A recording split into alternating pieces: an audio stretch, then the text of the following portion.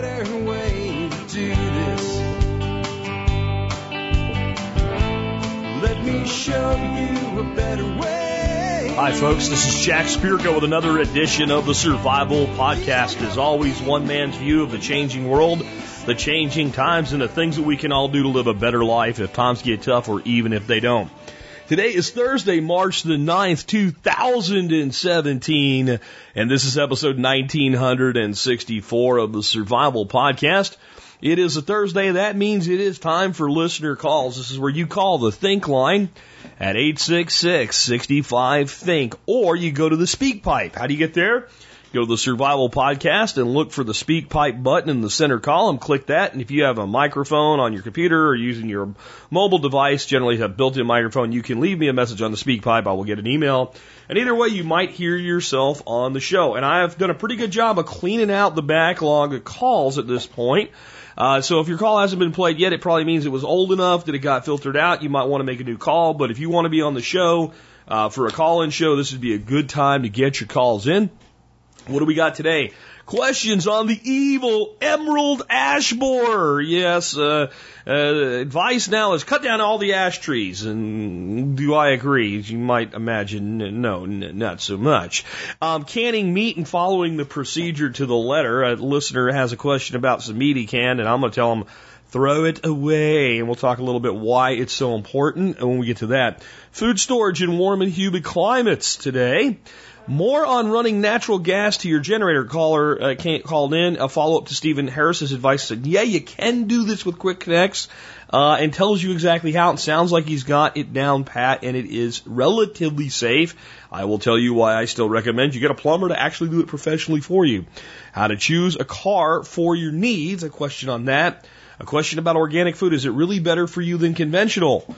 And an angry man has called in, very angry, and he's yelling at the moderators on the Zello community for the Survival Podcast on my Speak Pipe. They don't get that message. So I'll play it on the air because I think the Zello crew will get a kick out of caller 7 today. And then a question on determining revenue models for your blog / online magazine, that type of thing. So lots of different stuff today with a little humor mixed in from an angry man who doesn't seem to understand. Well, you'll see it when it gets there. And when I do that spot, I don't really have a lot to say other than, well, you'll see. But I'll talk about how I won the internet yesterday in a response to a comment on YouTube. All of that and more in just a bit. Before we do that, let's go ahead and hear from our two sponsors of the day. Hey, would you like to do business with other members of the TSP community? If so, check out the TSP Business Directory, the place for our listeners to promote their businesses or find great products and services from other community members. Check there first when you need something, and remember to leave a review when you do business with a member. The directory is all about trust and value for value exchange. Check out tspbiz.com. That's tspbiz.com to learn more. Hey guys, if you're like me, you're always concerned about the reckless economic policies of our nation. One way to ensure your wealth is to keep about 5 to 10% of it in precious metals like silver and gold. And my first choice when I'm buying either is JM Bullion, because I get personalized service, free shipping, and better pricing than the big silver houses all in one place. Check out jmbullion.com to learn more. Next up, let's take a look at the year that was the episode. The year is 1964, and it is a time of turmoil in America. We have Nonviolence Can Get You Killed, contributed by Alex Shrugged. We have the creation of Deacons for Defense, the side of the civil rights movement you never heard about, by Southpaw Ben. And The Fight for Civil Rights Dominates, contributed by Alex Shrugged. This is all at tspwiki.com, the TSP History, Survival, and Self-Sufficiency Wiki. Remind you guys you can contribute to the wiki by registering and getting involved in editing and putting articles in and adding stuff. All that stuff is a duocracy. I don't know how. We have videos that show you how to do it. Notable births in the year 1964. Jeff Bezos, CEO of Amazon.com and fifth richest person in the world. Robert Duncan McNeil, Lieutenant Tom Paris on Star Trek Voyager. Michelle Obama, First Lady of the United States. I think that might be debatable. Anthony Weiner, congressman who tweets pictures of his manhood. In talk, Adam Curry, Laura Ingraham, Glenn Beck, and Adam Carolla, all born this year. In comedy, Stephen Colbert, David Spade, Chris Farley, who died in 1997, age 33, from a drug overdose. Trisha Yearwood and Winona Judd born this year. In movies, Sandra Bullock, Nicolas Cage, and Keanu Reeves. Of course, Neo in The Matrix. Disney's Mary Poppins came to theaters this year along with A Fistful of Dollars, Clint Eastwood's first spaghetti western, and Rudolph the Red-Nosed Reindeer, stop-action puppet animation. They had no idea it would become so popular. Rudolph the Red-Nosed Reindeer, we still watch it every year in the Spirko household with the new grandkids, of course. The Beatles are dominating in music. I Want to Hold Your Hand, I Feel Fine, and A Hard Day's Night with a movie. House of the Rising Sun by the Animals, one of the best songs ever, as far as I'm concerned. And Oh, Pretty Woman by Roy Orbison. In other news, bourbon is recognized as a distinctive product of the United States. Massachusetts has 3 senators, because Robert Kennedy moves from New York to run for U.S. Senate, becomes Massachusetts full up. He's called Massachusetts' 3rd senator. The Civil Rights Act of 1964 is passed. It ends segregation and discrimination based on race, color, religion, sex, or natural origin in public facilities and the workplace, and equalizes voter registration requirements. Let's take a look at the creation of the Deacons of Defense, because as Southpaw Ben said, it is the side of the civil rights movement you've probably never heard about. Originally called the Justice and Defense Club, the organization is formed in Jonesboro, Louisiana, to protect a Freedom's House run by the Congress for Racial Equality that was being threatened by the KKK. The guards would carry concealed guns during the day and openly during the night to dissuade the Klan from attempting anything against the house. According to one former deacon in a song lyric, the term deacons was selected to beguile local whites by portraying the organization as an innocent church group. The deacons were used by nonviolent groups such as the NAACP and CORE as low-key armed guards, allowing them to keep their appearance as nonviolent while still being able to defend themselves should the need arise and the police not intervene. One such example was early in 1965 when some black students picketing a high school were confronted by police and fire trucks. A car of deacons appeared and started peacefully loading their shotguns, causing the fire trucks to withdraw. They also caused Louisiana Governor John McLeathan to intervene in Jonesboro's civil rights crisis, which was the first victory over a Deep South governor by the civil rights movement. My take by Southpaw Ben, when looking at how the deacons conducted themselves, as far as I have read, seemed to have been a great example of how to use force to help make change.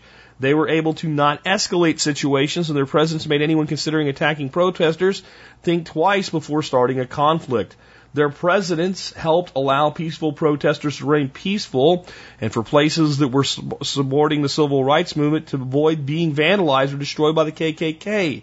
The deacons have lost prominence and gave way to the Black Panthers by 1968, who took the deacons' agenda and added an extremist and racist twist to it.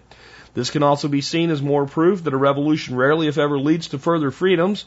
While not truly a revolution, these groups are an interesting microcosm of how revolutionary groups go from moderate to extreme and end up as bad or worse than what they were replacing. Yeah. It's also an example, to me, of how it doesn't have to go that way. This was a textbook example of armed force preventing the use of force by others. In fact, I would say that I actually disagree with what Southpaw Ben said, the use of force. This was not the use of force. This was the acknowledgement that force exists if necessary. This wasn't even defensive force, because the force was never applied by the deacons. They were just armed. You know, we're armed. If you attack us, then we feel the need to protect ourselves, and we're able to do so. It's also an indication that things have changed in the United States. There's places where I guess this could still happen, but there's a lot of places where if you were to show up and start loading a shotgun when police and fire trucks were going to stop a protest, you'd end up in a hard way for weapons violations. There's a lot of the restrictions on firearms have yet to come. In fact, you haven't heard a lot about restrictions on firearms in the history segment yet. We did have the Firearms Act in the 1930s that did away with automatic weapons and all, but a lot of the stuff that prohibits or restricts weapons today or has been rescinded that used to came along a bit after this time in history. And we'll probably hear some about that. But the message here is people that are willing to do violence to victims who are not doing anything aggressive except they just don't like them. The people that do that are generally not willing to do such violence when there's a risk to themselves, because such people are effing cowards.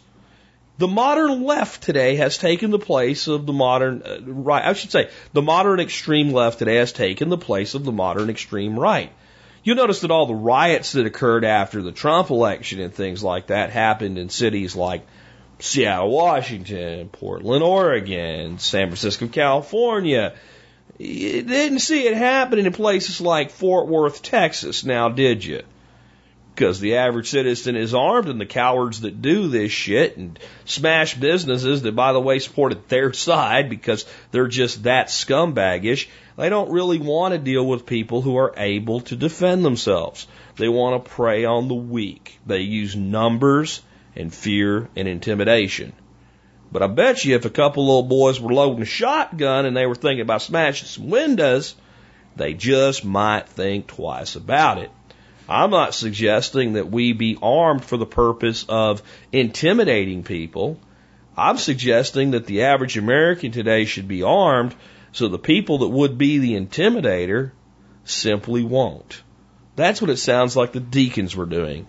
Of course, when racist assholes come along, like the Black Panthers or the KKK, they ruin everything. My take, by Jack Spirko. All right, folks, I want to remind you one more time about the Members Support Brigade. That's the way you can help support this show, by becoming a member of our MSB. Go to thesurvivalpodcast.com and click on Members to learn more. But I want to give you 6 of the more than 60 discounts we get today. All of these pertain to growing your own food. Marsh Creek Farmstead can give you discounts on the Irripan and Comfrey cuttings. Bob Wells Nursery gives you 10% off all of their offerings, bushes, trees, shrubs, and vines that grow food in your own backyard. And then we have 4 great seed companies that all do really great discounts for you. NE Seeds, Terroir Seeds, the Victory Seed Company, and High Mowing Seeds. If you take advantage of those with your homesteading activities throughout the year, those alone will probably pay for your membership. And hey, you know what? There's still over 60 more companies offering discounts on things you're probably buying anyway. So get by the survivalpodcast.com today, click on members to learn more, and sign up. And if you've let your membership lapse, remember now would be a great time to come on back to the Survival Podcast MSB. And with that, let's take the first call of the day. Yeah, Jack, this is Tom in Connecticut. I'm calling because, as I'm driving my car here, I'm listening to a podcast talking about chestnut blight and how the recommendation was to cut down all the chestnut trees.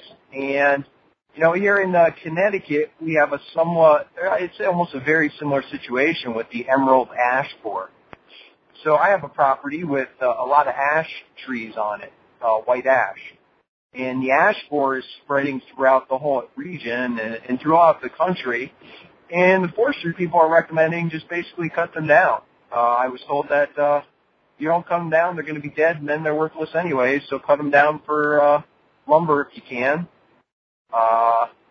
So I was wondering what your opinion was on that, because right now the recommendations are, generally speaking, cut the ash down before the ash borer kills it. And will we find a resistant species to the ash borer? I don't know, but that's just your thoughts on that. Thanks. Well, I think that advice is equally stupid as the advice to cut down the chestnut trees was during the chestnut blight. And, of course, the timber companies, because most of the chestnut in the United States was just spread through the wilderness during that. It wasn't like they were cutting down a bunch of chestnut trees in people's backyards. So the timber companies just got a license to go out on all this public land and all these large-ranging private pieces of land and cut, millions of dollars worth of timber and pay nothing to go get it. So that's a big reason that happened. There's also the stupidity of we'll save the trees by killing them all. Here's the deal.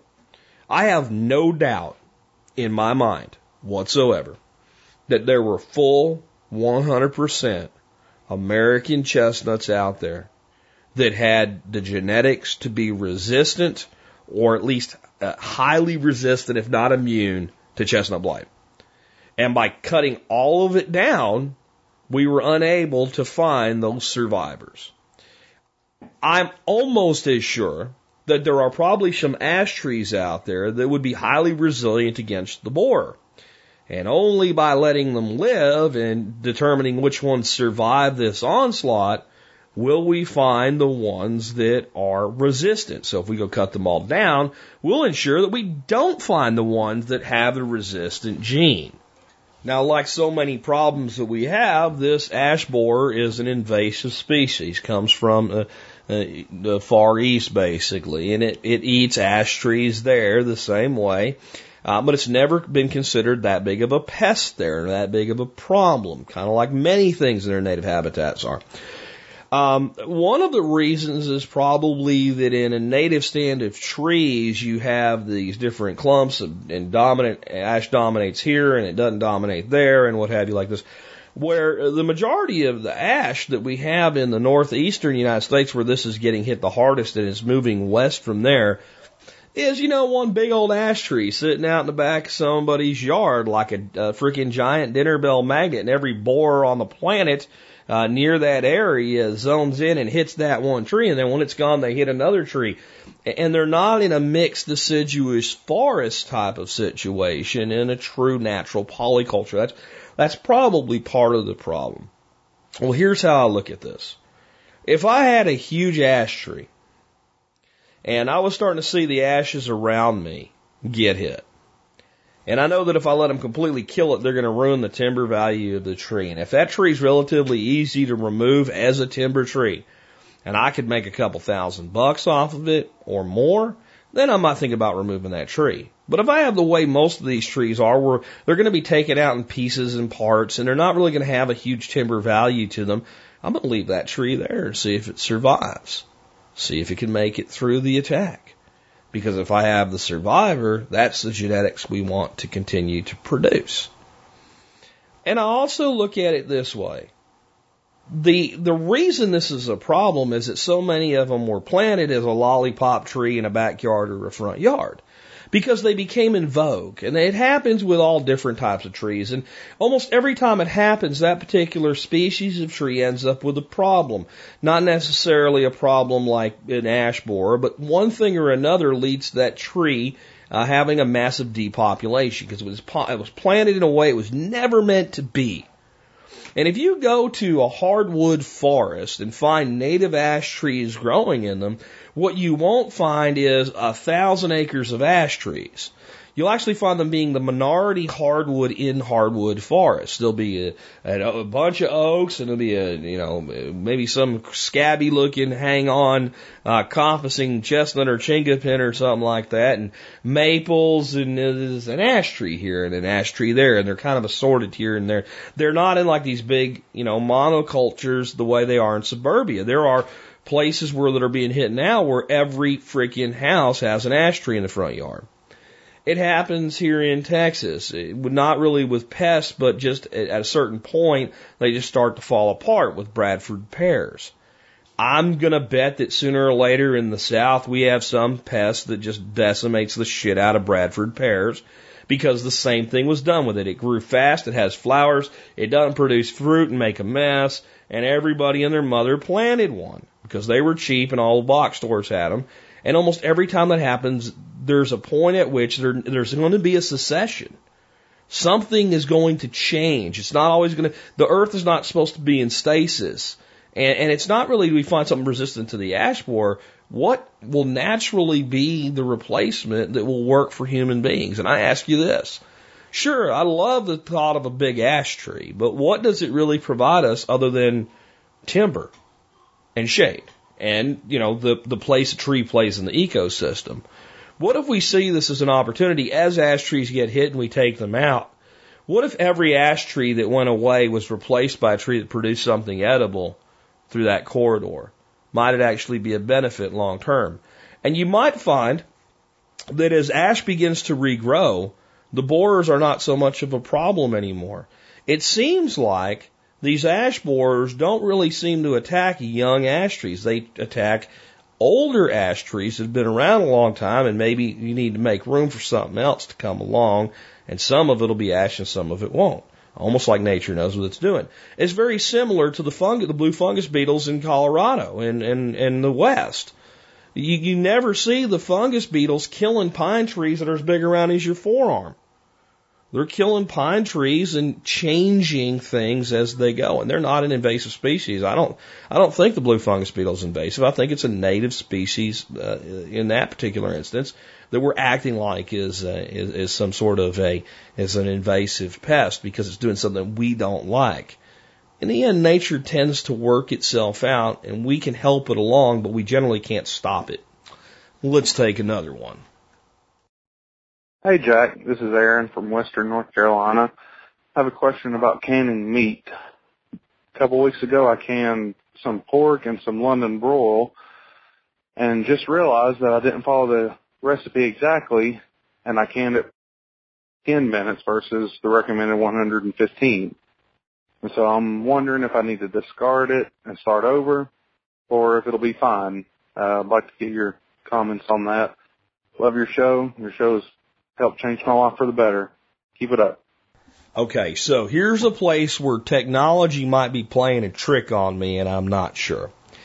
If you said there was a fade out in there, and it sounded like you said you can this meat for 10 minutes, and the recipe called for 115 minutes, and what should you do? If that's what you said, you should throw it the F away because it is a high likelihood that it is going to be a botulism nightmare and kill you. Now, if you said 110 versus 115 minutes, I wouldn't even worry about it. Now, I always suggest that you follow a recipe to the letter that's known to be safe when you're canning anything, but especially low acid stuff and things especially like meats. Because we're not playing around with just some things that could make the food taste bad or make you sick. We're playing around with botulism when we go low acid. And if we screw up with botulism, it can kill you. The botulism itself isn't the problem. It's the botulism as it reproduces, releases a toxin, and that toxin is the most toxic poison on the planet to human beings. It will kill your ass dead in relatively small amounts. Now, here's the good news about it. People say, well, boiling doesn't kill botulism. Boiling, however, does drive off botulism toxin, and boiling anything for about 10 minutes is going to make it safe. So if you weren't completely sure you were safe, you could simmer that meat at a low boil for 10 minutes. When you take it out of the can, and you should be just fine, assuming you did everything else right. But by God, if you said 10 minutes, get rid of that shit. You cannot safely pressure can meat in 10 minutes. The other thing is, I hope you pressure can it. You do not water bath can meats and any low acid food. They have got to be pressure canned. Now, here's why I'm comfortable telling you that you can do 110 minutes instead of 115, because I can find recipes for doing canned meats at 110 minutes. So it just happens that this recipe is a little bit longer. You need to also make sure, though, if you are at higher elevations, you are canning at the proper pressure, because you have to go to higher pressures to get the same temperature of steam when you're above, certain elevations. So make sure you're always that. Always follow a known recipe to the letter. And I like to, whenever I'm doing meats or soups or stews, I like to always do a hot pack canning method personally. With a recipe that long, I'm imagining you did a raw meat can, which is okay, but I prefer to do, a brown, cook the meat through, and hot pack canned meats myself. But I would say if it was 110 versus 115 and everything else is fine, since there are other recipes that are known to be safe for that type of canning at 110, you're probably good. In the future, whatever recipe you're using, stay tight to it. But if you're talking 10 minutes, get rid of it before it kills you, because it'll kill you dead if it's infected with botulism. And botulism, as toxic as it is one of the most common organisms on the planet. It's pretty much everywhere. It just needs a special environment to reproduce, and when it reproduces is when it makes that icky toxin. A good standard practice is to always, boil any canned good for 10 minutes if it is a low acid canned good. And one of the reasons, there's no reason not to do that. If it's been canned, it's already been cooked to shit anyway. You're already talking like stew quality meat or something like that where it's really soft. So you're not going to hurt it by simmering it for 10 minutes. So that's really a best practice as a final safeguard. And if you do that, you're going to be just fine. And don't let anybody tell you that a real pressure canner, electric pressure canner, is not sufficient to do this stuff with. Now, I only know of two. One is the Carry brand canner that I recommend, and the other one is the Power Pressure Cooker XL. All the rest of them are not electric pressure canners. They're electric pressure cookers. There is a difference. Those are the only two I know that their manufacturers warranty and say, yes, this is safe for pressure canning. And all the people afraid of it, stop being afraid of it, because there'd be a class action lawsuit by now if there was any reason to be afraid of it. And you'd find at least one person that made themselves sick or killed themselves with it, and there's zero, because steam at pressure creates the same temperature regardless of how we create the heat that makes the pressure happen. Just saying. Anyway, with that, let's take another one. Hey, Jack, how's it going? My name is Ruben out of South Florida. My question is about storing food for prepping purposes. I've listened to your show for a while. I've gone to some forums, but living in Florida, I find that shelf life for food is very short for us. Is there any recommendations you can give me for constructing a cabinet in my garage, being that I have no space inside the house to store food? Thanks, and I look forward to your answer. Have a good day. Okay, so we have to take a couple different ways of looking at this. So let's talk about what the enemies of food storage are. Heat, moisture, and light. If we can keep it dark, dry, and cool, it'll last longer. That simple. When you go in your refrigerator, it's pretty dry in there. It's dark when you close it and the light goes out. You open it, did it go out? That's a good game to play with stupid people. Are you sure the light's out? Why don't you check? Anyway, go look at that window when you get done. Anyway, it's dry, it's cool, the food lasts longer. Here's the problem. You live in a place where it's wet and hot all the time. So your garage is far from optimal for food storage. So these are the two choices you can take. One would be you could get yourself one of those cool bots we talk about from time to time here, and you could build yourself a cold room. And you wouldn't even have to build it. You wouldn't even have to run that high efficiency AC unit powering it to drive it down to something like 40 degrees or 38 degrees or something that's capable of it. It might be nice. If y'all went through all that trouble, I would. But you don't have to, and you're gonna have a nice, fairly dry, cool, dark environment. And your shelf-stable foods will store very, very long time in that type of environment, but it's going to cost you quite a bit of money. I don't really have a better solution for you. It's easy to dig a hole in Florida because almost everything is sand and it immediately fills up with water because the water table's pretty high. So you don't find a lot of basements and cellars in Florida. So if you have any way you can do something like that, and maybe probably not in the garage, but in like a backyard to build like a poor man's root cellar or something like that, it may be worth doing. I've seen people take you go on Craigslist and you find yourself like an old, like worn out, like a refrigerator or a chest freezer or something like that. You dig a hole and sink that sucker in the ground and then cover it over, and then you store food in there. It's going to be much cooler and much drier in something like that, especially if you provide some sort of ventilation for it, and your food would store longer, though it's not probably what you're looking to do. And the problem, again, in Florida with sand and water, it's probably the first big rain going to float up out of the ground on you.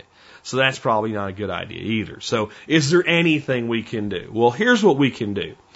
We're not going to be able to long-term store a whole shitload of food for the apocalypse without a heavy rotation going on with it in that environment of hot and humid.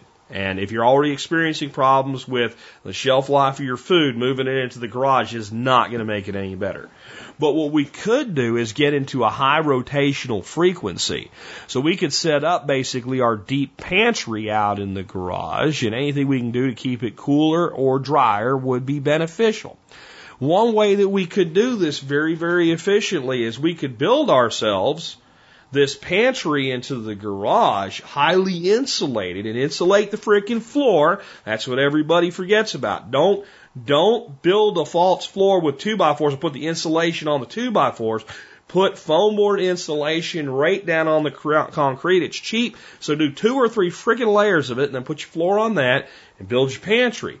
If there's a place in the garage where we can make a penetration, and we can take air from the cooled house and bring it into that highly insulated place, even if we're not putting the door on the inside, right? So it's the door's in the garage side, but it's closed and it's, sealed, and then we're letting the cool air from the house go into there. That would be a way we could do that. If we can't do that, all we can do is set up whatever food stores we can in there. You need to get yourself a food journal, which is basically a 75-cent notebook from the store, and you need to put it on your countertop. And this is what I say everybody should do anyway. And you need to write down every single shelf-stable item that you use in your daily food use.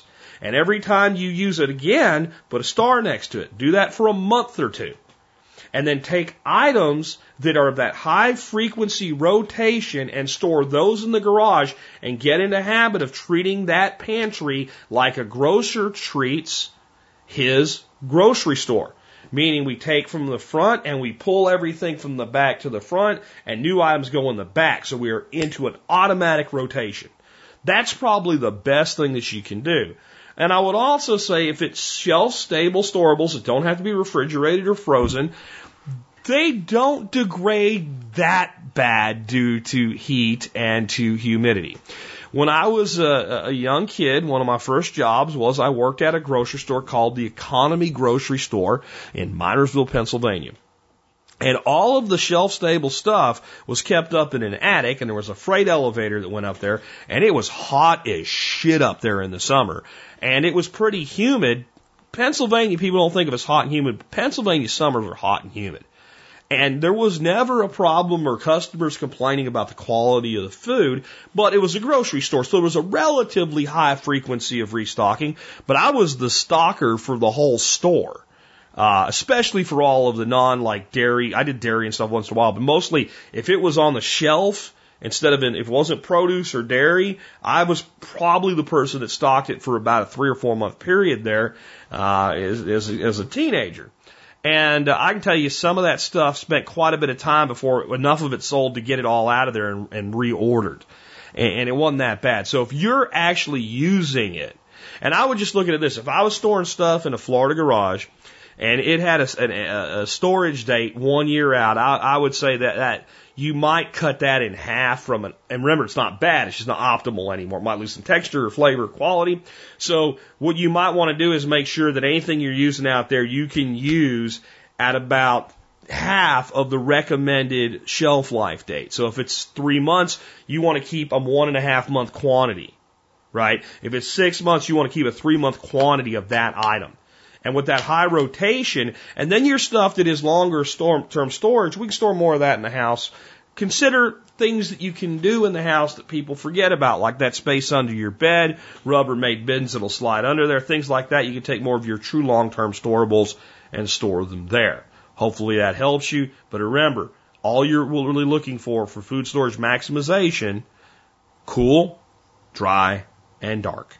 Because light, heat, and moisture are the enemies of your food storage program. Let's take another one. Hey Jack, Brad from Southern California. Love the show. This is a comment related to the expert council on February 10. Stephen Harris took a question about using quick connects for a natural gas generator. I have a way of using quick connects for that generator and being able to do that instead of your barb fittings. I use a brass 3/8 pressure washer quick connect fitting They're very strong, they're non-sparking, and they have a straight-through design, so you have full port through that quick connect fitting. I also use a locking ball valve. They're stainless steel, about $20 on Amazon. It's well worth the price. They're going to work for the rest of your life. You can put a little padlock on there, and if you have little ones in the house like I do, there's no one who's going to accidentally turn that on. You can take that lock off when you need to, and you'll be the only one in control of that valve. That is the best way to do that, and then you can have your generator set up in 5 minutes or less on that rainy day, and I recommend non-sparking brass or something like that, just in the off case, and you throw that hose out into the backyard. You don't want to hit something steel and cause a spark. Thank you, sir. Love the show. Bye. Okay, that all sounds like very well thought out, good advice, and I can't fault it for what it is. And that's why I played it, because there's sometimes things that I don't necessarily think that you should do, but it's good to know how to do them if you have to do them, and maybe you're in a situation where you just can't afford any other way and you're willing to take the risk and all. But this is how I feel. Steve ended his call last week, or his segment last week, about this, about running. Now we're talking about running natural gas that's grid tied to your house, to your generator. And he said the best thing you can do is simply have a plumber come out and run a properly coated and everything done, by the book line to wherever you need to set your generator, pay the money and get that done. I believe that's good advice too. I'm huge on developing skill sets and knowledge and doing things and learning things and trying. And I'm the guy that always says, if you F it up, as long as no one dies or no one ends up in the hospital, who really gives a shit? You've learned how not to do it. Well, now we're talking about something where if we do it wrong, we can end up with somebody in the hospital or somebody dead or a freaking house blown to smithereens. And I'm going to tell you that about 1.5 years, 2 years ago, I don't remember exactly when, there's a house that was about 1.5 miles as the crow flies from this house. It's not there anymore because it exploded. I don't mean it blew a hole in the roof. I mean, boom, no house. Nothing left. The pieces were scattered to where you couldn't even tell there was a house there. You didn't know what it was. And it was some kind of gas malfunction where the house basically was, filled up with a perfect gas-air mixture when it went off. Fortunately, no people died in it because the homeowner wasn't home and no one was close enough to the house to be killed. Unfortunately, the homeowner had 4 dogs that were inside the house, and that kind of hurts my heart to think of a dog dying that way. But that's the risks. So if you are a plumber, if you work with gas all the time, if you feel comfortable with this, that's one thing. If you have any doubt about your abilities when you're working with something that can kill you, I recommend you get a professional. I'll work on electrical stuff, right? But when it comes to the actual stuff that's tied into like circuit breakers and shit like that, I don't do that. I'll pay someone else to do it. Why? I'm not 100% confident in my abilities and it can kill me. I do things all the time that I'm not 100% confident in my abilities, and I work through it, I figure it out as I go, and I get it done. If I'm going to do something I'm not 100% confident in my abilities that can kill me or kill or hurt somebody else, right, then I'm going to get professional help to teach me so I'm competent, or I'm going to pay somebody to do it for me. I also follow that rule with things that could screw up, like the property value of my home. I'll do work on my house myself. If it's something that if I do it wrong, it could just be done over, or I could pay somebody to do it like I should have done in the first place, and all I'm out is whatever I paid on it. If I'm going to screw it up and it's going to cost 2 or 3 times as much to fix as it would have in the first place, and it would be something that would damage my exit strategy for my property should I ever need to sell my home, I'm going to bring a professional to do it in the first place. These are just common sense things of knowing your limitations, and we all have a big limitation on our time. So if we're going to give up our temporal limitation to something, it should be something we can maximize, and we'll flip that around and say, when we can't maximize our time, that's the time to hire someone to do it for us. That's just a good lifestyle planning principle. Let's take another one. Hey, TSP. Getting a new vehicle seems like a real threat to self-independence in terms of maintenance and repairs, etc. What vehicle do you recommend, and what guidelines do you recommend for buying one? Here's an answer that's going to surprise most people when I say it. All of them. I recommend them all. Especially when we're talking about new cars. You think I'm kidding, don't you? No, I'm a big fan of a local guy that's on our radio here on the weekends named Ed Wallace. Ed Wallace has been in the car business since the early 70s. Ed Wallace developed an internet-based car shopping tool where you pick your color out and do all that shit like you do now so long before the car industry figured out to do it that they laughed at him when he said, here it is. That's how long Ed Wallace has been around in cars and how right he's been all along. And I listen to his show on weekends here on AM radio if I happen to be in my truck or I'm working outside or something like that because I really like what he has to say. He also has a segment that's very similar to what we do, but it's different. It's the same but different, man. Some of you know where that's from. It's the same but different, man. Should I play it? Should I? I think I should. I'm going to play it and then I'll be right back. Yeah, right there. Okay, let's try it. Mexican Americans don't like to just get into gang fights. They like flowers and music and white girls named Debbie too.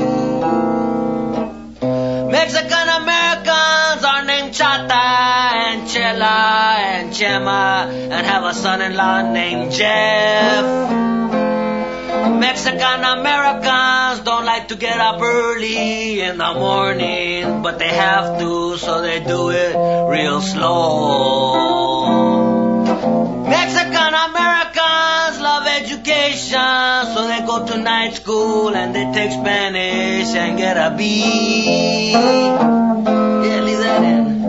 Mexican Americans love their nanas and their nonos and their ninas and their ninos. Nanu, nanu, nina, no, no. Mexican Americans don't like to go to the movies where the dude has to wear contact lenses to make his blue eyes brown. Cause don't it make my brown eyes blue? And that's all I got. How do you like it?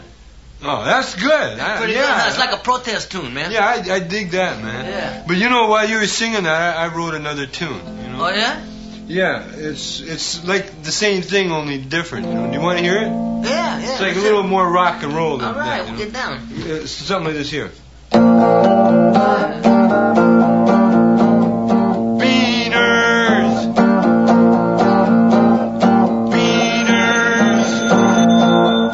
I gotta work a little more in the lyrics. Yeah, that's heavy, it's man. Kind of like, yeah, you know.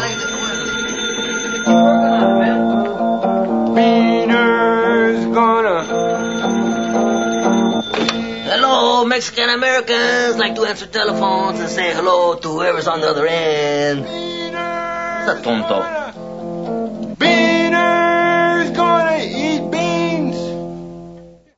That, folks, was from a Cheech and Chong movie. I believe it was called Cheech and Chong's Next Movie. It came out in the 80s. It's from my childhood, and it's fun to bring some pop culture in once in a while. There's a little lesson there, too, right? Because this is back when you could make a movie without frickin' offending anybody. I mean, this is enough. But could you imagine making Blazing Saddles or something like that today? I mean, can't we just get back to offending everybody and having a laugh about it? Anyway, on the car thing. So I was saying this Ed Wallace cat I listened to, he does this backside of history thing, and it's like, you know, our history segment. It's the same but different, man. And but he also is just a fantastic source of information on cars. And I will hear at least 2 or 3 times a week when I'm listening, someone will call in and say, Ed, I'm looking for an SUV now between this one, and that one. Which one should I buy? And his response is, well, they're all fine. You should buy the one you like best. And he has a slogan that it's not really a slogan, but it's become one. How many of them have you seen on the side of the road? In other words, how many of them just break down in the middle of traffic and end up on the side of the road? So I think that when it comes down to it, we should be buying the vehicle that fits us personally best. So, for instance, I drive a somewhat older F-350 diesel truck. Why? It fits my needs perfectly. I have to haul heavy shit short distances to my farm. I don't put a lot of miles on it. With a diesel and not putting a lot of miles on it, the truck will probably fall off the frame before the motor gives out in it. So that fits. Would I recommend that someone that drives, like I use 255 miles both ways to work every day, 110 miles a day, buy my diesel truck? Unless you're hauling really heavy shit and getting paid good for it, no. Why not? Because it's going to kill you in gas costs. So what did I drive back then? 2006.5 Jetta Diesel TDI. Do I recommend that as a car for everybody? No. Not just because Volkswagen cheated on the emissions, because I really don't give a damn about that at all anyway, but because that's a small car and it only has so much cargo capacity, and it is relatively expensive for repairs and maintenance. It uses 5 quarts of synthetic oil that'll take your oil change from a $20 oil change to an $85 to $90 oil change. But when you're driving 110 miles a day with it, and you're getting 44 to 46 miles to the gallon with it, you can afford the frickin' oil changes, especially since you only do them every 10,000 miles. You kind of see where I'm going here. Now, I do think when you've determined the type of vehicle that you want, looking at the repair and maintenance costs of them should be one of the determining factors over which vehicle you buy. For instance, there was a time I was in the market for a car. I wanted kind of a sportier car. And I don't remember exactly what it was. Something by Pontiac, I believe. It was a really nice, sporty looking car. And I was between that and Dodge. I don't remember what they were called, but kind of a Dodge sporty sedan.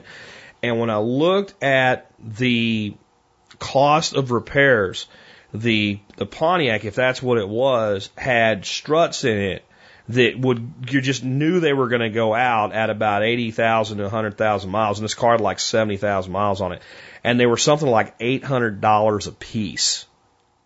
And I started looking at the cost of parts for that, and everything was expensive compared to the other vehicle that I eventually bought. Intrepid, I think that was a Dodge Intrepid. It wasn't as sporty, it wasn't as cool, but it had a lot less ongoing costs going on with it, which was important to me, especially at that time in my life. So I think that's the thing to look at. If you want a vehicle you can work on yourself, a 70s or 80s model V8 pickup truck. It is probably, if you can find one that's not completely torn to shit, that's the thing. But those 80s models V8s, pretty good. 70s even better. I mean, the best was like 65 to 69. The stuff, there was none of the smog equipment and all that shit on it. But I mean, you're talking about a pretty old vehicle at this point. But I don't think we should live with this vision of the apocalypse and making decisions about what vehicle we have as a daily driver. If you want to honestly, one of the best things out there for working on yourself is the military cut Vs. We've talked about them before. The Blazers and the pickup trucks. They're both fantastic, and you can pretty much throw a toolbox in the back and want to put 10 of the most common parts that wear out, maybe 20 if you include belts and hoses and stuff like that, a technical manual, a basic mechanics kit in there, and you can get that thing running just about 99% of the time anything goes wrong with it. And there's a book that tells you every damn thing that can go wrong with it. It's built for a soldier to use. So it's easy to use. But when it comes down to a daily driver, what did I put my son into? I put my son in a Nissan Altima. He wanted kind of a sporty entry-level looking car that looked nice, and Altima in black looks good. But why did I put him into that? Because when I went down there and beat the shit out of the sales manager on the floor, I got him a 3-year lease with $1,000 down and $129 a month to drive a brand new car with a warranty for 3 years. He's got to have the ability to get to work and back every day. He's got a new baby. He's got a grandson. But leases are terrible. Did you hear what I just said? Did you flippin' hear what I just said? $129 a month, and at the end of the lease, if he wants to do something else, he hands them the keys and walks away as long as he didn't go over his mileage or mess the car up. So, would I recommend that for you? I don't know. But here's what I'm going to tell you. There are no bad cars out there today, 99% of it. Okay? I mean, the Cadillac with the stupid motor with the starter and I can't remember what they call the North Star motor. Yeah, that is stupid. Because if you need a new starter, you got to tear the freaking motor half apart to put a starter motor in it. And it is probably one of the last shitty things that's come out of the major car manufacturers. But all of them are good, and in general, you get better when you pay more. Freaking Kia. Remember when Kia came out? When Kia came out, the freaking door panels were actually cardboard. They were cardboard. Like, if the inside of your car got wet, your door panel could, like, come apart like cardboard. Kia makes a decent car today. The luxury model Kias are unbelievable. The Kia makes a car, I can't remember what they call it. It's kind of like Toyota makes Lexus, that type of thing. Brilliance or something like that. It is a $60,000 car from Kia that puts $80,000 Mercedes to shame with what it delivers. They're all making good cars. Find what works for you, so you determine your type. Does an SUV work for you? If so, a smaller one or a larger one, a pickup truck, a passenger car, right? You find what works for you, and then you find the vehicles in that class, and all the manufacturers make a vehicle in just about every class. You look through those, you pick the one that you can get the best terms on and the best cost of ownership on if you're buying a new vehicle. If you're buying an old vehicle, you should know what your mechanical abilities are, and you buy something that fits those abilities. But really think hard before you do that, unless it's like a project car, an extra car, something like that. Because again, you're talking about cars that are 30, 40 years old now. You know, you start thinking about like, you know, a 1970 model car. When I was a kid in high school, that car's 15 years old. It had a lot left in it if it had been taken care of. But I saw a lot of 15-year-old cars that were falling apart. And I see a lot of 15-year-old cars now that are in damn good shape with 200,000 miles on them. They say they don't build them like they used to. It's true, because today, believe it or not, they build them better. They're just more complicated to service. That's just the reality of it. Let's take another one. Hey, Jack, this is Jesse from Maryland. We were at a local plow day, and at the end of the event, they had free food, some of it labeled organic and all that. Well, one of the local farmers was just kind of laughing to himself about the whole organic thing and how it was ridiculous. Just wondering what you thought about it. Thanks.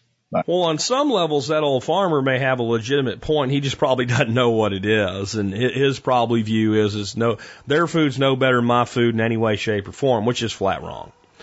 And when it comes to organic, it depends. When you're looking at something like an organic vegetable product, it probably is a lot better for you because it's not bad for you. There's the belief that if it's an organically produced pepper, for instance, compared to a conventionally produced pepper, that it's better for you because it's better quality from a standpoint of nutrition and things like that. Those two peppers probably have very little to negligible to no difference in nutritional value. Probably have about the same amount of calories, probably about the same amount of vitamins and minerals, all that stuff. And in most of the supermarkets, it's probably not that great. Hey, the organic people are pissed at me now. I'm just telling the truth, guys. You can't be pissed at me for the truth unless you don't like the truth. And then you should be pissed at the truth and not the person speaking it. However, the pepper that's conventionally produced, peppers I chose, for example, because they're one of the most pesticide-infused plants out there. They spray the shit out of them with pesticides. It's not that the organic pepper's better as a pepper. It's better as a pepper in the absence of herbicides and things like that are thrown on top of the plant. So we're not ingesting those types of pesticides. There are some things that can be used as pesticides in organic production that are kind of nasty too, but they pass through organic muster, but they're still never as bad as the stuff that's used in conventional farming. So there you go. Now, when it comes to animals, this is where things get a little bit more gray.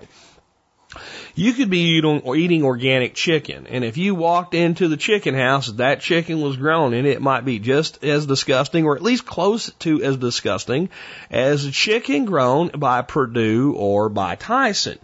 Because we can just basically not use any types of certain things that the chickens ingest, and we can feed them organic feed, and we can call it organic. That doesn't mean that the chicken got to go out and pasture and be free-ranged.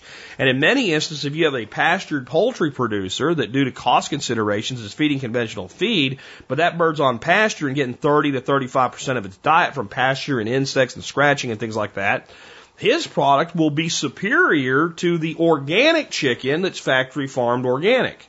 So it all depends. There's organic farmers that are really doing beyond organic, and they have the organic label because they qualify for it, and it helps them sell product at a premium. It's one of those things that really just depends. And I think we need to temper that. I had a person that's watching the Duck Chronicles, which, by the way, I put out episode 8 today, that said she went back and started watching season 1 of the Duck Chronicles. We're in season 3 now as I'm raising these ducks. And she said the biggest thing she learned from season 1 is that you could have a factory farm that is an organic factory farm. And didn't have any idea, and she feels scammed now. It's not really a scam. What we're saying is that the bird has not been given certain medications or chemicals as preventatives, and they've been fed an all-organic diet. So we just buy organic feed and feed the bird organic feed. It lays an organic egg. You see how that works. Now, here's a little bit more good for organic. You cannot, in the absence of some of these chemicals and medications and things like that, put the animal into as bad a situation and not have catastrophic losses of life.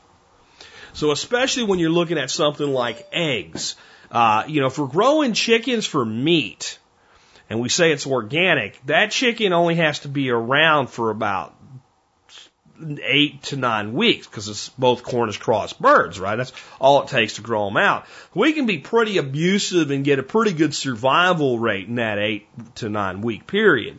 But if that bird's going to be around for 6 months before it shits an egg out of its butt, and then it's going to be around for another, year of laying, and usually at 18 months they cull those birds, then it's going to be organic. It can't live in some of the levels of stocking density and walking in its own crap and things like that a commercially farmed bird can, because it won't survive. So that forces organic producers to do some things better. And again, some organic producers are way above anything you could ever buy from conventional growers. And then there's factory organic, and that's a different thing.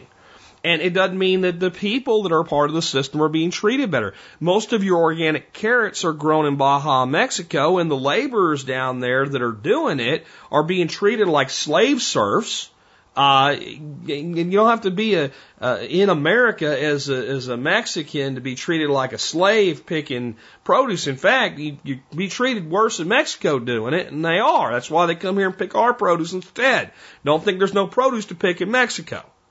And you go down to where they're growing these carrots in Baja, Mexico, and they're pumping fossil aquifers out of water to grow carrots in the desert, so it's not environmentally friendly either. Does that mean an organic carrot has to be that? No, but it means most of them on the store shelves are. They still have less pesticides and are probably still better for you. So you have to make these decisions based on a total knowledge of what you're buying and what the alternatives are. This is my personal choice, right? This is how, and I can't do everything the way I want it, so I have to make compromises as I go along. First choice is I grew it in my own backyard, okay? We're making a conversion, aquaponics. We're not producing anywhere near as much as we used to. So until that gets up and running, I'm buying more. Next best is buy local. Not a lot of it available, believe it or not. There really isn't in this area. It is a tough environment to garden in, and to garden at a market garden level is difficult here. This is a tough climate. So there's not as much of it here, and Dallas is one of the worst cities in America for farmers markets with their regulations. It's just stupid. So there's not a lot of it, but when it's here, I'll buy local next. And I don't care if the person's feeding the chicken that I'm buying conventional feed, I'll still buy that before I'll go buy an organic chicken from Costco. Okay? But if I can't get the chicken locally, then I would buy an organic product from the store. And then if I can't find an organic product from the store, then I would buy conventional. That's kind of my hierarchy in the way that I think. And the more good quality food and the less toxins we put in our body, the better our body can do. But I don't over worry about toxins either. I really try to stay away from any GMOs because most of them are sprayed with Roundup and things like that. And that's just toxic soup. But I mean, I'm not worried about every toxin because breathe in, breathe out. 55,000 toxins roughly just went through your body, and your body has defenses against them and ways of eliminating them.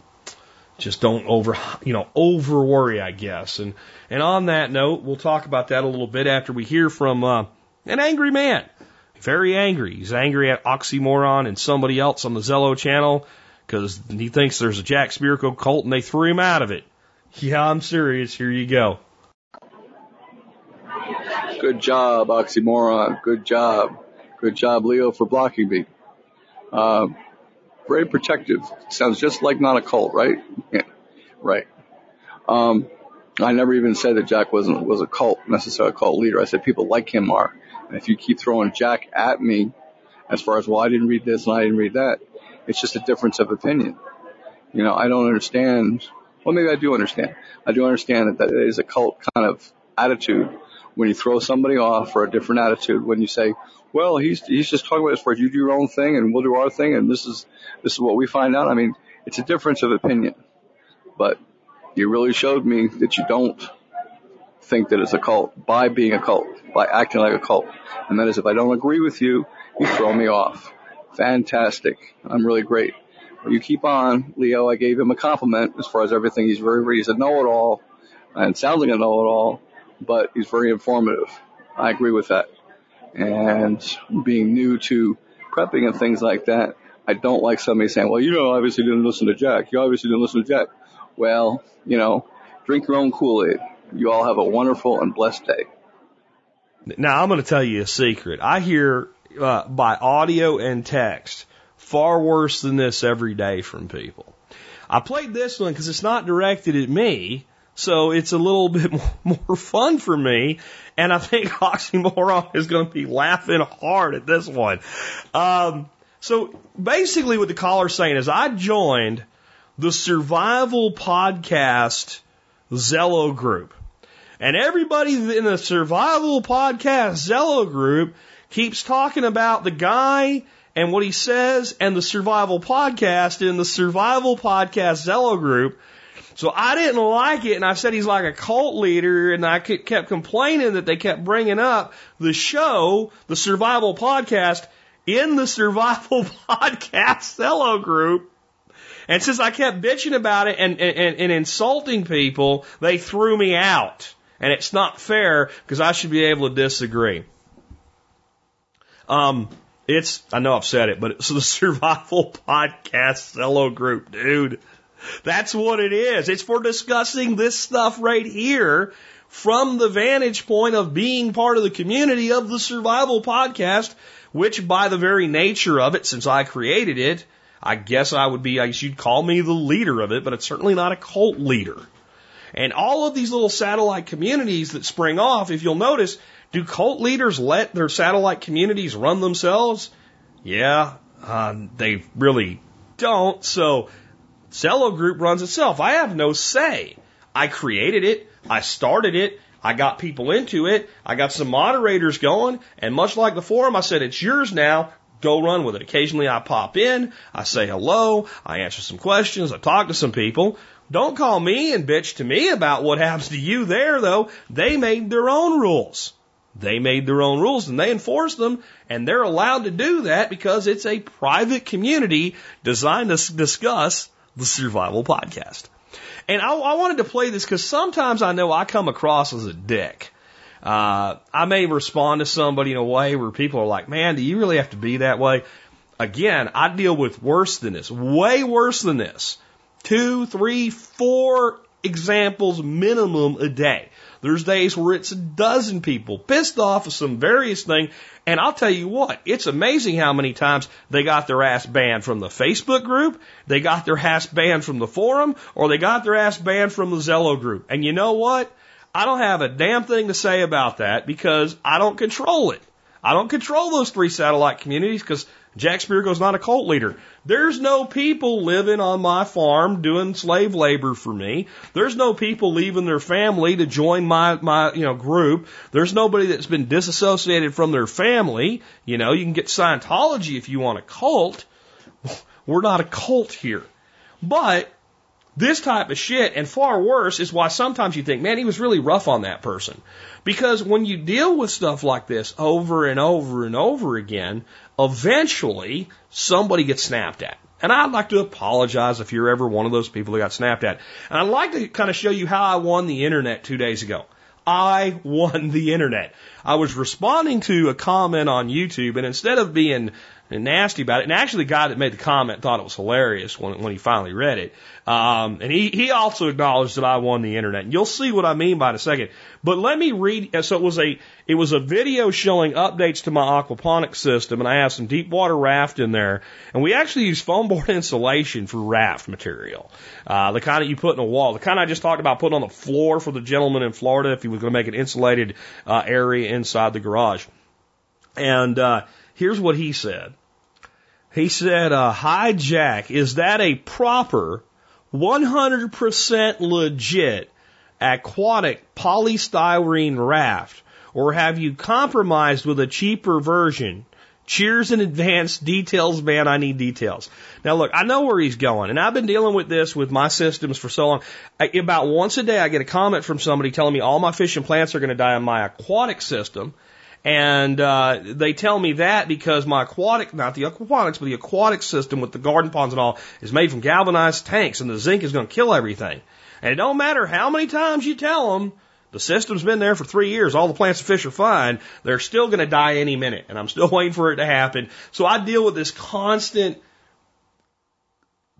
obsessive need of people to critique everything, every minute detail. I got people bitching right now because I'm feeding my ducks organic baby spinach from the surplus of the stuff we buy at the store. Because we buy these big giant packages. Why are you growing your own greens? When I was a kid, we used to go out and chop dandelions up. You know what? I have a life, and I have a job, and I have a business, and I put out hours and hours of content every day to support that. I got 65 people that are going to be at my house in a week and a freaking half that I'm still trying to get ready for. I'm trying to rebuild my aquaponic system. I'm brooding baby ducks. I don't have time to grow them freaking lettuce. Okay? That's how you start to feel. But instead of coming off that way with this gentleman who again want to know, is your aquaponics polys 100% legit? Because they're expensive. Did you compromise? I know he's worried about leaching and stupid shit like that. So here's what I said. Actually, no. Our rafts are made from baby seals that are beaten with a club. Their fat is then converted into a foam. We then ship them to Fukushima.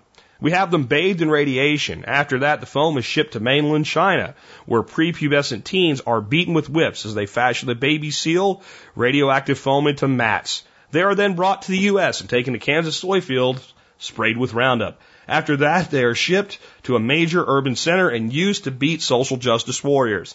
And after that, they are sent to our farm, carried to us by old trucks that burn sulfur and coal as fuel. Yes, Jack Spirko 2 days ago won the internet. That was the winning comment on the internet that day. And he went back to he's worried about leaching and stuff like that. He said it was funny, and I'm going to try when I'm just at the edge of my rope with something to use humor and sarcasm like that. So hopefully nobody gets butthurt with that. But dude that called in for this call, again, you're calling the speak pipe. Oxymoron, Leo, unless I put you on the air, they can't hear you. And when you join a group about something, that's what they're going to discuss. Imagine if you had joined a group about chess and then you got pissed off because everybody just wanted to talk about chess and you told them they were a bunch of zombies that couldn't think about anything about chess, but you had joined the chess club where they're supposed to talk about and play chess, but you don't want to do it anymore, so you start, coming off and insulting people. Yeah. That's what you did, and that's why you got banned. And sometimes that's just how the world works. I hope you're not hiding in a safe space somewhere. Anyway, with that, let's go ahead and take another call. Jack, this is Iron Teacup, and I've got a question for you. I'm looking at starting up a magazine/online blog, and I was curious what sort of revenue models you had. That might be interesting. I know there's, whatever you have going on with the subscription. Just trying to get a brainstorm going so that way I could have something interesting going on. Look forward to your ideas. I know it's kind of vague, but I know you're good at coming up with a lot of ideas that are potentially off the wall that I might not have thought about. Anyways, thank you very much. Talk to you later. Okay, well, we've actually talked about this an awful lot, but I think this is, for many people, this is the cart before the horse to some degree, because it's a good idea to have some idea what you're going to do for a revenue model with a content-based business going into it so that you can build it to fit that. But I'm going to take you back to June of 2008. Jack Spirko has gotten a client in his design consultancy and marketing business that says, I want a blog and I want a podcast for financial services. No, it was not John Pugliano, long before I met John Pugliano. And so I bid the job and we won the job, and I take the stuff back to my web developer and say, we need to do this. Here's the spec. And he said, I don't know how to do the podcast part with the RSS feed. I can probably figure it out, but I'm like, you got a whole bunch of other shit to do. You just build this and I'll go figure out the podcast thing and tell you how to plug it into it, because I'm sure it can't be hard. So I go out and I find that WordPress will natively support podcasts, but it's not really the best, and there's some plugins and stuff like that. So I decide what I'll do is I'll set up a little blog and I'll do a podcast on my way to and from work. Because I'd kind of gotten to the point where I didn't really want to be in corporate America, and I was looking for something else to do, and I thought, you know what, Jack, you're a good public speaker. You spent 20 years of your life doing public speaking, keynote addresses, things like that. You're a natural teacher, and you learn a lot of shit, and you love self-sufficiency. So why don't you just give that a shot? So I started doing that, and after about a week, I didn't want to punch a hole in the wall when I got home anymore, because I had this outlet, this venting, and people were starting to listen already. And I said to myself, Jack, you know what? This is your ticket. This is the thing you're going to build, and you're going to build it up, and it's going to become your way of walking away from corporate America. And 18 months later, I walked away from corporate America, and 1 year after that, my wife left her job and hasn't worked a full-time job since. It took 2.5 years to replace both of our incomes, and I had a good income. Now, do you know why that happened? Once I knew I was onto something, I focused 100% on building the content and the community and the vibe and the marketing angle, and I figured out really quick, I can't build this because, the hype was starting to build in the prepping market and all, so that was good because I had a place to pull people from, but I couldn't build it on that because when the hype went away, and it has, I wanted to still be here and still be growing, and we are. So I focused all on that, on delivering the best platform I could to the people who were looking what I had to offer. And as that built up, then I determined a pathway to monetization once I had the audience. And I found my way into the membership program, which is my number one revenue source. I make more money on that than anything else we do, more than sponsorships, more than affiliate links, and I make more on that than any of the little side things that I have going on as well. That might not be the case for everyone. Brian Black, a good friend of mine that runs ITS Tactical, probably the most successful blog in the tactical space online today, started his journey exactly 1 year after mine. 1 year after mine. And Brian, 1 year after I left my job, quit. He was an independent web designer, quit taking new clients. It took him 1 year. It took him the same amount of time. It took him 1.5 years to get it built to the place where it could provide him enough income that it could be his sole source of income. And 1 year later, 1 year after mine, his wife Kelly quit her job and went to work for him. Same path. Very, very different though. Brian does have a membership program. I'm sure he sells a lot of memberships, and I'm sure it's a key revenue component for him. But I can tell you for a fact, his merchandise, his tactical bags, his lock picks, his training gear, all that stuff is the lion's share of his revenue. That required him to build a different style of business. But it is very accurate to call ITS Tactical an online magazine. Very accurate. But he has a significant number of employees because they get orders in every day. They have to be packed and shipped out. He does a lot of video work that's high production value video work that's not like adjunctive stuff that I do. It's a key component. So he has video production and things like that going on. So we built very similar businesses in the exact same time frame with very different revenue models. But Brian didn't think, 3 weeks into this, I'm going to build the most awesome messenger bag on the planet and sell it for $400 and people will buy it because it's going to be that good. Brian found his way into a point where he couldn't find one that he thought was that good, so he built one. And then he said, this is how I'm going to monetize. And that's the approach you need to take with monetization of content-driven businesses. There are people who all their content is on YouTube, and they make a good living just off YouTube, just off the ads. Now, you got to have a lot of people watching you to do that.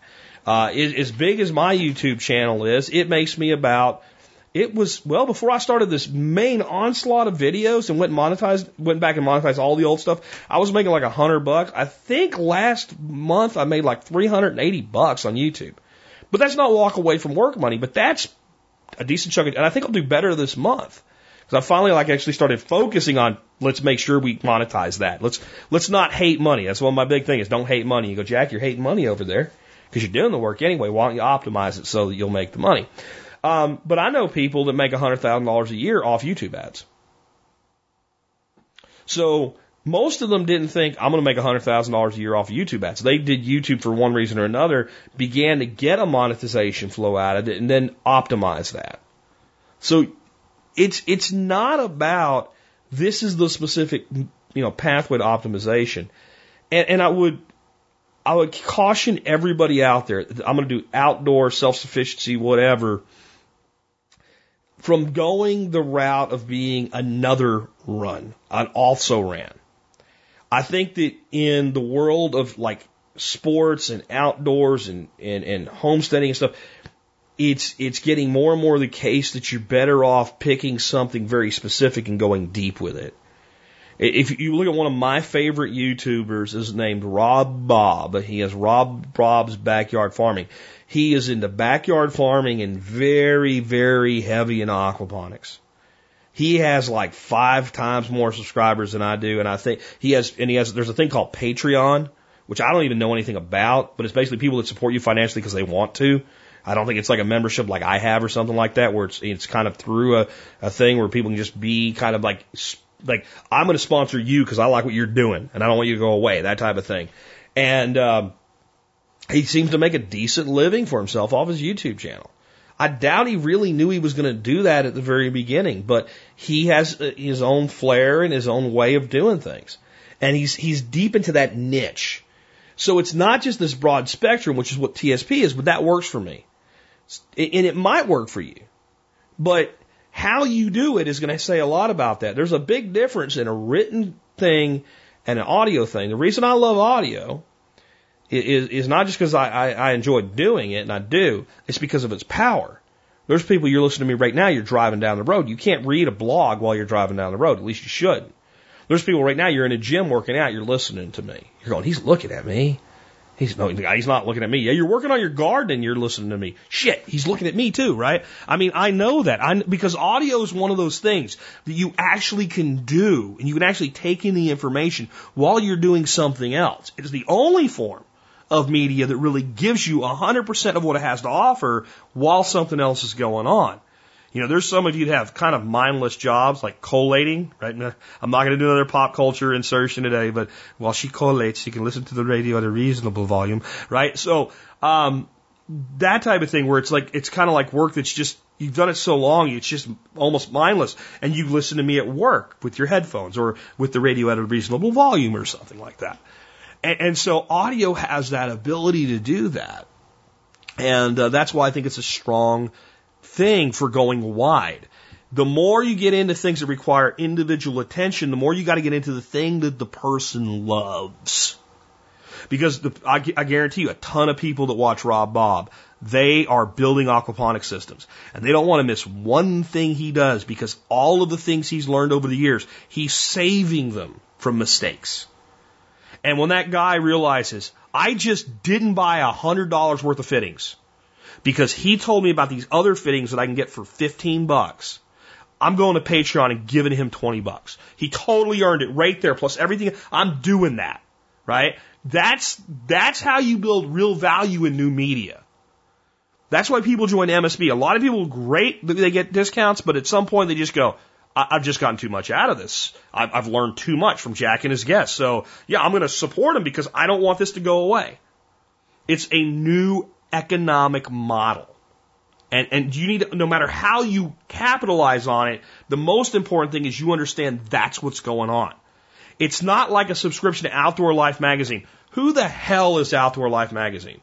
You might know some writers and stuff in there or whatever, but who is it? But if you say who is who is the Survival Podcast? Who's actually behind it? You know me. When you look at Rob Bob, you know it's him because his name's on it. You look at ITS Tactical, there's a big team there, but you know who Brian Black is. This is the new monetization model, is a personal relationship across the world with a person that you actually engage with, appreciate, and want to do business with. That's the key. Hope you enjoyed it. And if you want to support us, one of the ways you can do that here, of course, is by doing your Amazon shopping at the Survival Podcast through tspaz.com. You go to tspaz.com, TSPAZ.com. When you get there, you'll see a link. That link will take you to the Amazon deals of the day. You can see the best deals that are on Amazon. And the other thing that you can do is just do your Amazon shopping to support us through that. The other thing you can see is all the reviews that we've done. And I have new products out every day on the Survival Podcast for you. Today I have fish hooks. Boring, right? Eagle Claw O'Shaughnessy fishing hook assortment. It's a pretty good assortment, sizes 1 to 6/0. These are larger hooks. And I put this up for a couple reasons. One, you haven't seen fish hooks on T-Spaz before because most of the time you're better off going to Walmart or any store that sells fishing equipment to buy hooks. They're just not a good deal in general on Amazon. These are as good a price as you'll get if you go buy them at Gander Mountain or Walmart or something like that. And then it's also kind of a specialized product in a way, even though it's kind of like an old standard. So the O'Shaughnessy is basically a J hook, a standard looking fish hook made out of a heavy, thick gauge wire, and a nickel steel. And it's got a big eye. In other words, the hole you stick the line through is relatively large for the hook. So it's a strong hook. Very, very popular for cut and live bait, especially in salt water, and I do use them for that. But what I really use them for, to me, they are the best hook for trot lining, jug lining, and limb lining for catfish. Because they're a thick wire with a big barb, they hold really well. Because they're thick and they're a nickel steel, you use your limb lines and your trot lines or your jug lines, you put them out, you reel them in, you put them in your case, you take them home. The hooks are wet, they're going to rust. These things last a couple seasons. I've used Kales. They seem to have a little bit better hookup rate, but halfway through the season, you're replacing all the hooks. These things last longer. And because they have that big eye, they're easy to get a split ring on, so you can put a snap swivel onto them, and then they can be attached and detached from your various equipment, which is really helpful in a way I'll talk about in just a second. But I always use a swivel whenever I'm doing fishing for catfish, especially with something like a limb line or a jug line, because when they get hooked, they start spinning, and if you don't have a swivel on there, they screw everything up. The reason I like snap swivel with a monofilament leader and a slip ring is that way when I catch a fish and I pull a jug line in, I'm not there unhooking the fish. I just open the snap swivel, take it off, I've got the fish by the string, I'm not even worried about getting finned, this is assuming he's big enough to keep, and I just set him in the live well with the hook in his mouth. It doesn't matter. He's fine. I have pre-baited new ones, and I grab a pre-baited new line, put it back on the snap swivel, drop it in the water, go to my next one. Same thing with limb lines. So and if the bait's gone, same thing. You take the old one off, hook it on the side of the boat, get a new one, put it on, boom. It's fast, easy. Then you go back and set up new baits for your next run. And that snap swivel empowers that. Then when you get some downtime, when you're waiting to make your next run, you take your fish, you take your pliers, you pull your hooks out of them, toss them back in a live well, throw them in the cooler, whatever you're going to do, rebait those hooks, get them ready for your next run. And these are the hooks that I use when I do that. And there are 100 of them, they're $8. Like I said, they're a good deal. You can learn more at tspaz.com. You can always find all of our reviews there just by clicking the link to see them. Next up, the song of the day today. The song of the day today is by the Kinks. Bet you've heard it. You really got me now. What I wanted to talk about, though, with the Kinks is shortly after this song went to number one, they were banned from touring in America, which was the biggest music market in the world. Probably still is, I think. And they were part of the British invasion with the Stones and the Beatles and the Kinks. And no one can really specifically say why they were banned. They're kind of edgy rock for the time, I guess, a little bit, but no more so than the Beatles or the Stones or other bands that were out that were foreign bands.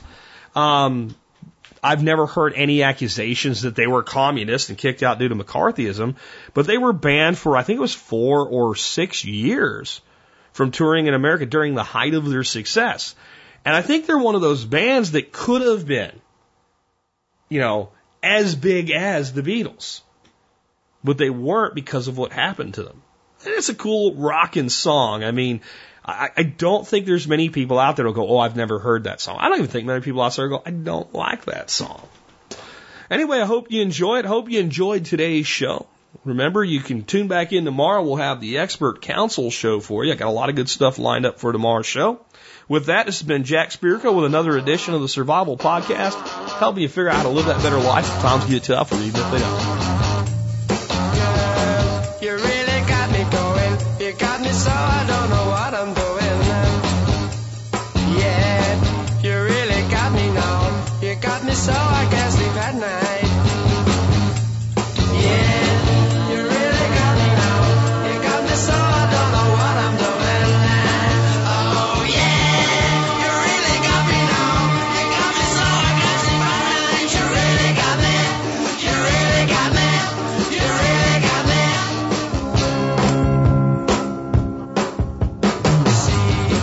Don't ever set me free. I always wanna be by your side. Girl, you really got me now. You got me so I can't sleep at night. Yeah, you really got me now. You got me so I don't know what I'm doing. Oh yeah, you really got me now. You got me so I can't sleep at night. You really got me. You really got me. You really got me.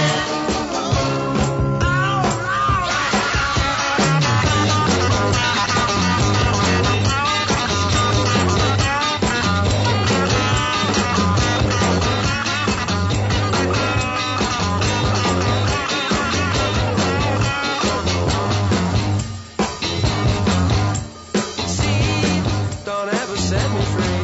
I always wanna be by your side. Girl, you really got me now. You got me so I can't sleep.